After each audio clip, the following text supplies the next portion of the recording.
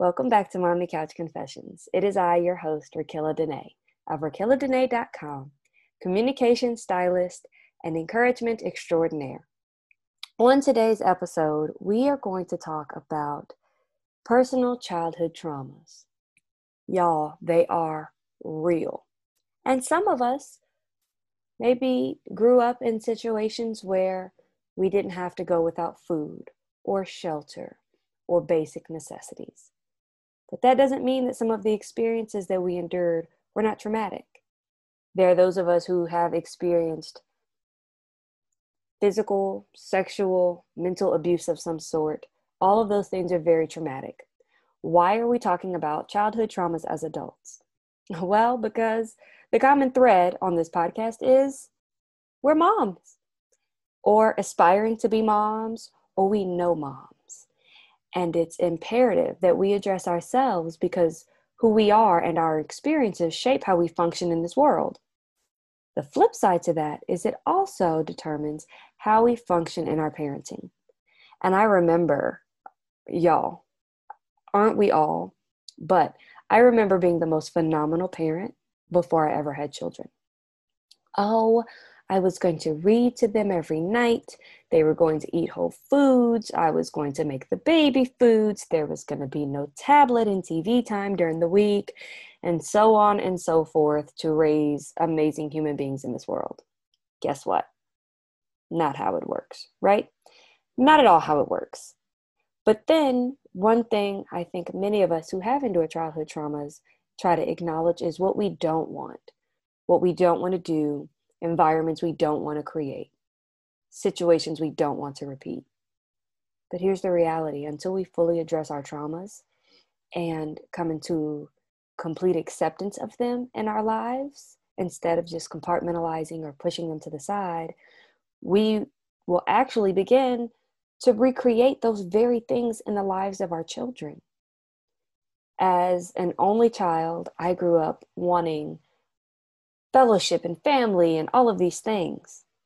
And well, my mom was a single parent and there were no extra kids. So it was the dog and I. Renoir and I had a great relationship. And I got to a point where I just craved people and sounds and experiences and someone to play with.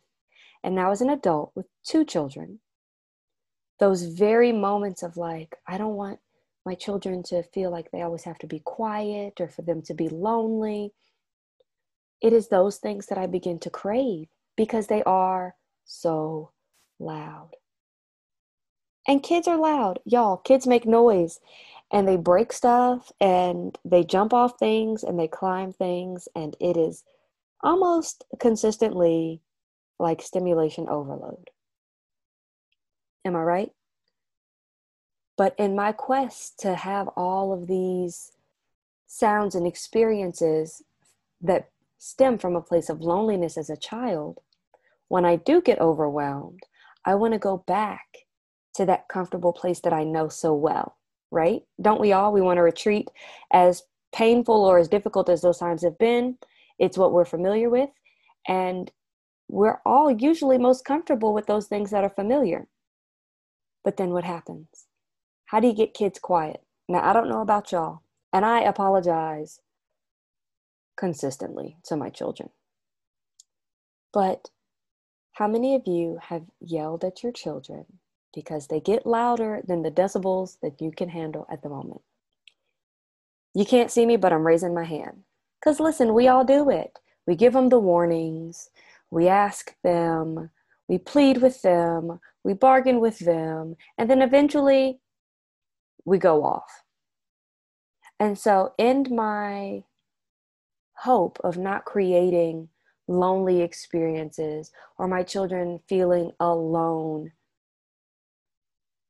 by the time I get to the point where their childhood antics have pushed me beyond what I can deal with as an adult, that's exactly what I do. You don't feel connected to a person when they're yelling at you, especially not when they're yelling at you and telling you that what you're doing essentially bothers them. Am I right? Just because our children are children doesn't change the reality and how these things feel and can be perceived.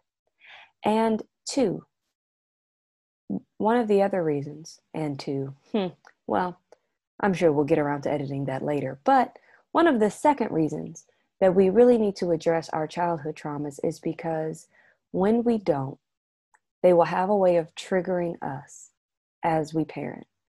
Our children are mirrors of who we truly are, not the adults that we engage the world as, not the employees that we put on face to be, but they show us the mirrors of who we are. The deepest parts of our hearts and our minds, our abilities, our strengths, and our weaknesses, our children reflect back to us. And it's very easy to allow those things that are unhealed from our past to affect how we relate to our children.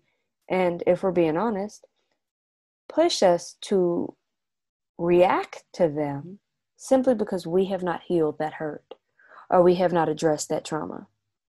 Y'all, how many times have your children come to you to complain about something? You know, mine, oh, I can't use my tablet. Oh, I'm so bored. Oh, there's nothing to do. Oh, I don't want to eat that. I would rather have, oh, I don't want to clean up. Well, all of these things, they affect us. And let's just be honest. When we've had enough, sometimes we don't just say, no, that's enough. Before we know it, our enough has caused us to send somebody to their room or created space for discipline. But really, it all started because our children were mirroring to us a place of hurt or weakness or insecurity, and we didn't like it. None of us really like addressing our insecurities. If we did, there'd be so many more self-aware people in the world because we would take the time to acknowledge and address and heal these things and move forward. But let's just be honest, these things hurt. They're painful emotionally, mentally, sometimes even physically. And doing the work of healing these wounds and these memories while also trying to adult in everyday life, multiplied by the responsibility of parenting, divided by whatever other responsibilities we have in this world, it's enough to say, you know what, I've made it this far, I'm good. How many of you are guilty of that? The I'm good. I'm good myself, straight into a depression. I'm good. Somebody asks how we're doing. Oh, I'm good. How are things going? Oh, they're good. When really they're not. But that's our default, and that's what we're used to. And we've got to start putting words and sincerity behind our emotions and behind our memories, because otherwise we're being disingenuous to ourselves. And how many of you have heard the do as I say, not as I do, right? We did what we saw our parents do, not just what they said to us, but our children are always watching. They hear our messages to them about how beautiful or talented or smart, creative they are. But then they also see how we treat ourselves. They see how we love on and sacrifice for other people. Bend over backwards so that we don't have to say no and feel bad. But what they're also seeing at the same time is us saying no to ourselves. Us not showing them what caring for oneself looks like. But then we want them to practice it. And I'm not saying that we have to trudge back through the depths of the traumas that we experienced as children. Absolutely not. As a person who is a firm believer in therapy, who has a phenomenal therapist, I can boldly say that some things, it's okay for some things to stay where they are. Some hurts are just going to hurt. They will eventually heal if you do the work, but there may be a scar there.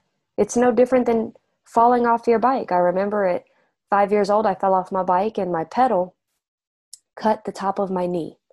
And to this day, 30 years later, I have the same mark from my bicycle pedal above my knee. Does it hurt? No, but it's a reminder of that moment.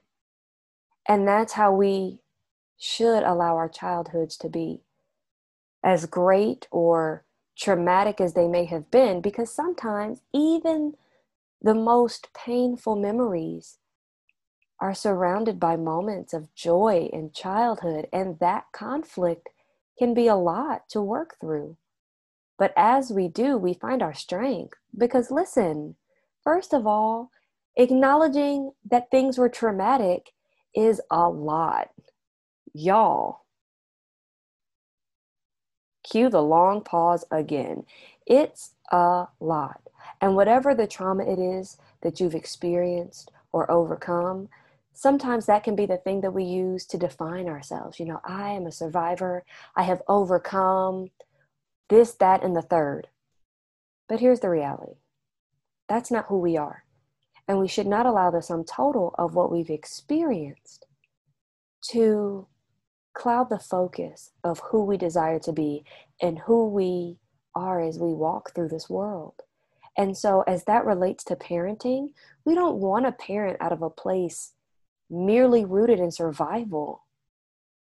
We want to parent from excess, from grace, from love, from joy, from abundance and long suffering, all the ways that our Heavenly Father gives to us in love and equips us to move through this life. That's where we want to be rooted, so that we can love our children and raise our children and guide and help and prepare our children. And don't get me wrong, I know it's possible. I know it's possible. I've had seasons of that, and it's an amazing feeling. But I also have seasons where therapy gets rough and realities hit hard, or new triggers are discovered, or new insecurities show themselves. And so it's a cycle. It's a continuous process. It is a daily choosing. To give you a little background on where this topic comes from, why it's so near and dear to my heart. Growing up, like I said, I am the child of a single parent, and I love my mother to death. And in that being alone as a kid growing up, I spent a lot of time talking to my toys and my dog, and I saw and craved those relationships with siblings that other kids in the neighborhood had, or my classmates had. And as I got older, I started to crave family. And so when people came into my life and they could be close like sisters or aunts, I thrived on that, and I held those people in such high regard and such high esteem.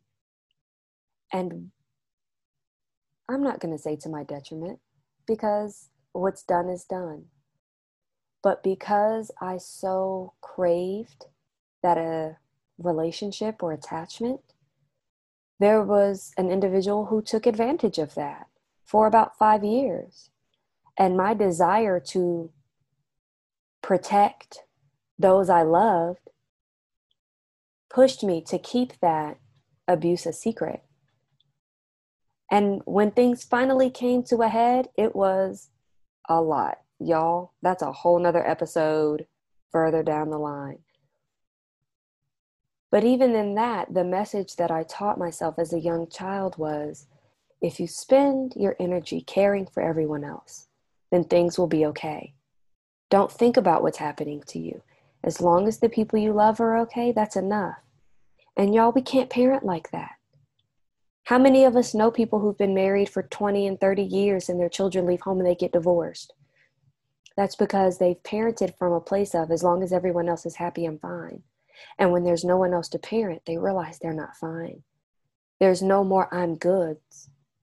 Truth and reality hits when the silence seeps in. How many of us know mothers who they seem like doting moms, and their kids are always dressed well and they're always coordinated and their homes are clean. But then we find out that they've committed suicide or they're suicidal. The reality is they've put the focus on everyone else being good and everything else looking good, and they have forgotten about themselves. They've allowed those things to build up over time. And compartmentalizing is easy to do. We all do it. Sometimes it's necessary to triage what's required of us at any given time in our roles throughout the day. But it is so, so important that we acknowledge our childhoods, good, bad, or otherwise, that we see the great parts, that we accept the flaws, and in those areas that cause pain or that there may be, I'll say, a scar associated with it, all we can do is acknowledge it and embrace it. It's part of our life story. We can't parent ourselves at this moment, but we can seek the resources so that as we parent our children, we don't commit those same cycles. And so, as we wrap up today, I appreciate all of you for meeting me here again on the couch. I love our time together. And until next time, see ya.